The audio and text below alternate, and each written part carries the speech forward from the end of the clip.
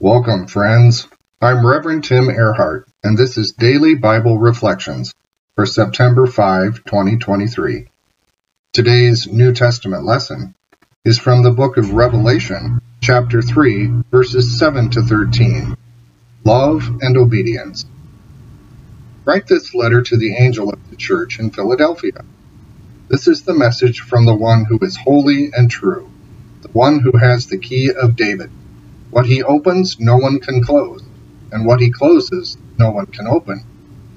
I know all the things you do, and I have opened a door for you that no one can close. You have little strength, yet you obeyed my word and did not deny me. Look, I will force those who belong to Satan's synagogue, those liars who say they are Jews but are not, to come and bow down at your feet. They will acknowledge that you are the ones I love. Because you have obeyed my command to persevere, I will protect you from the great time of testing that will come upon the whole world, to test those who belong to this world. I am coming soon. Hold on to what you have, so that no one will take away your crown. All who are victorious will become pillars in the temple of my God, and they will never have to leave it. And I will write on them the name of my God, and they will be citizens in the city of my God, the new Jerusalem that comes down from heaven from my God. And I will also write on them my new name. Anyone with ears to hear must listen to the Spirit and understand what he is saying to the churches. New Living Translation. In 1983, Chuck Colson, a former White House counsel and founder of Prison Fellowship, wrote a timely and influential book entitled Loving God. In it, he presented a simple yet biblical premise concerning the life of every believer in Jesus. The way to love God is to obey God.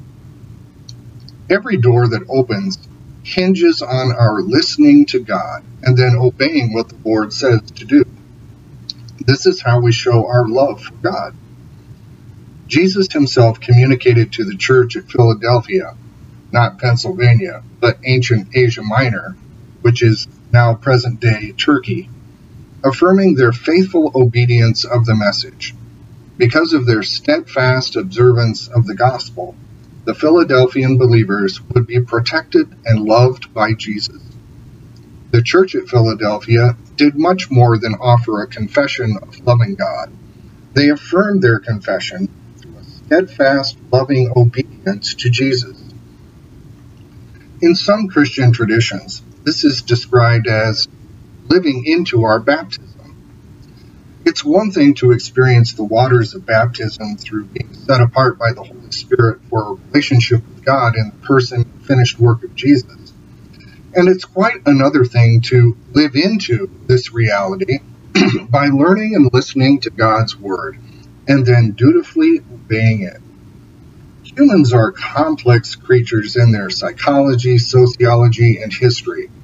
However, there is at least one simple, straightforward biblical truth we all can live into. To love God is to obey God. Therefore, it is quite necessary for us to spend extended times reading and knowing our Bibles, so that we can adhere and hold fast to what it says.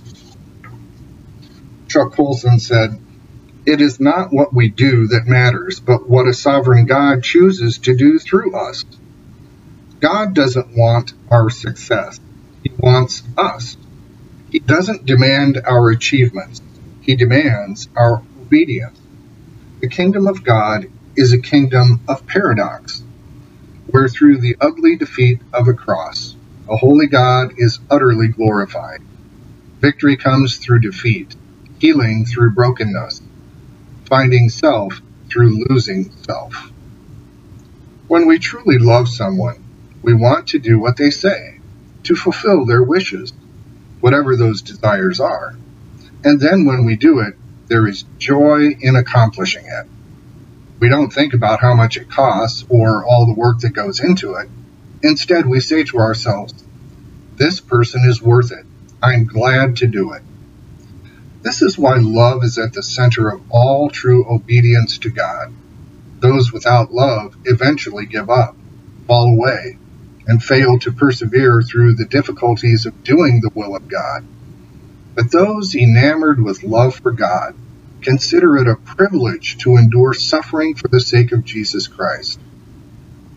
Just yesterday, I met with a dear woman in the hospital who had endured many hard things in her life. She relayed all of this to me with a sincere smile, because she is so thankful for God's grace in her life. The woman's face was bright with the love of God in her life, and she was profoundly grateful that the Lord saw fit to send me to see her. My friends, how our world would be so much different and better if we Christians would but bask in the love of God through Jesus Christ, our Savior and Lord.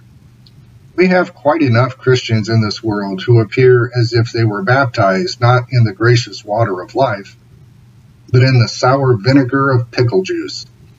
They tend to only obey out of duty, and do so with the grumpy frown which no one wants to be around. This old fallen world needs us, our love for God, our love for one another, a love which informs and guides our every word and action. Hard things become easy with the presence of love, which the patriarch Jacob knew so well. It says in Genesis 29:20, Jacob worked 7 years for Laban, but the time seemed like only a few days because he loved Rachel so much. People of God, we can do hard things. We can do them because of love. Deuteronomy chapter 10 says, "What does the Lord your God ask of you? Only this, to revere the Lord your God by walking in all his ways, by loving him, by serving the Lord your God with all your heart and being, and by keeping the Lord's commandments and his regulations that I am commanding you right now. It's for your own good. May it be so, to the glory of God, and for the blessing of the world, as well as our own lives."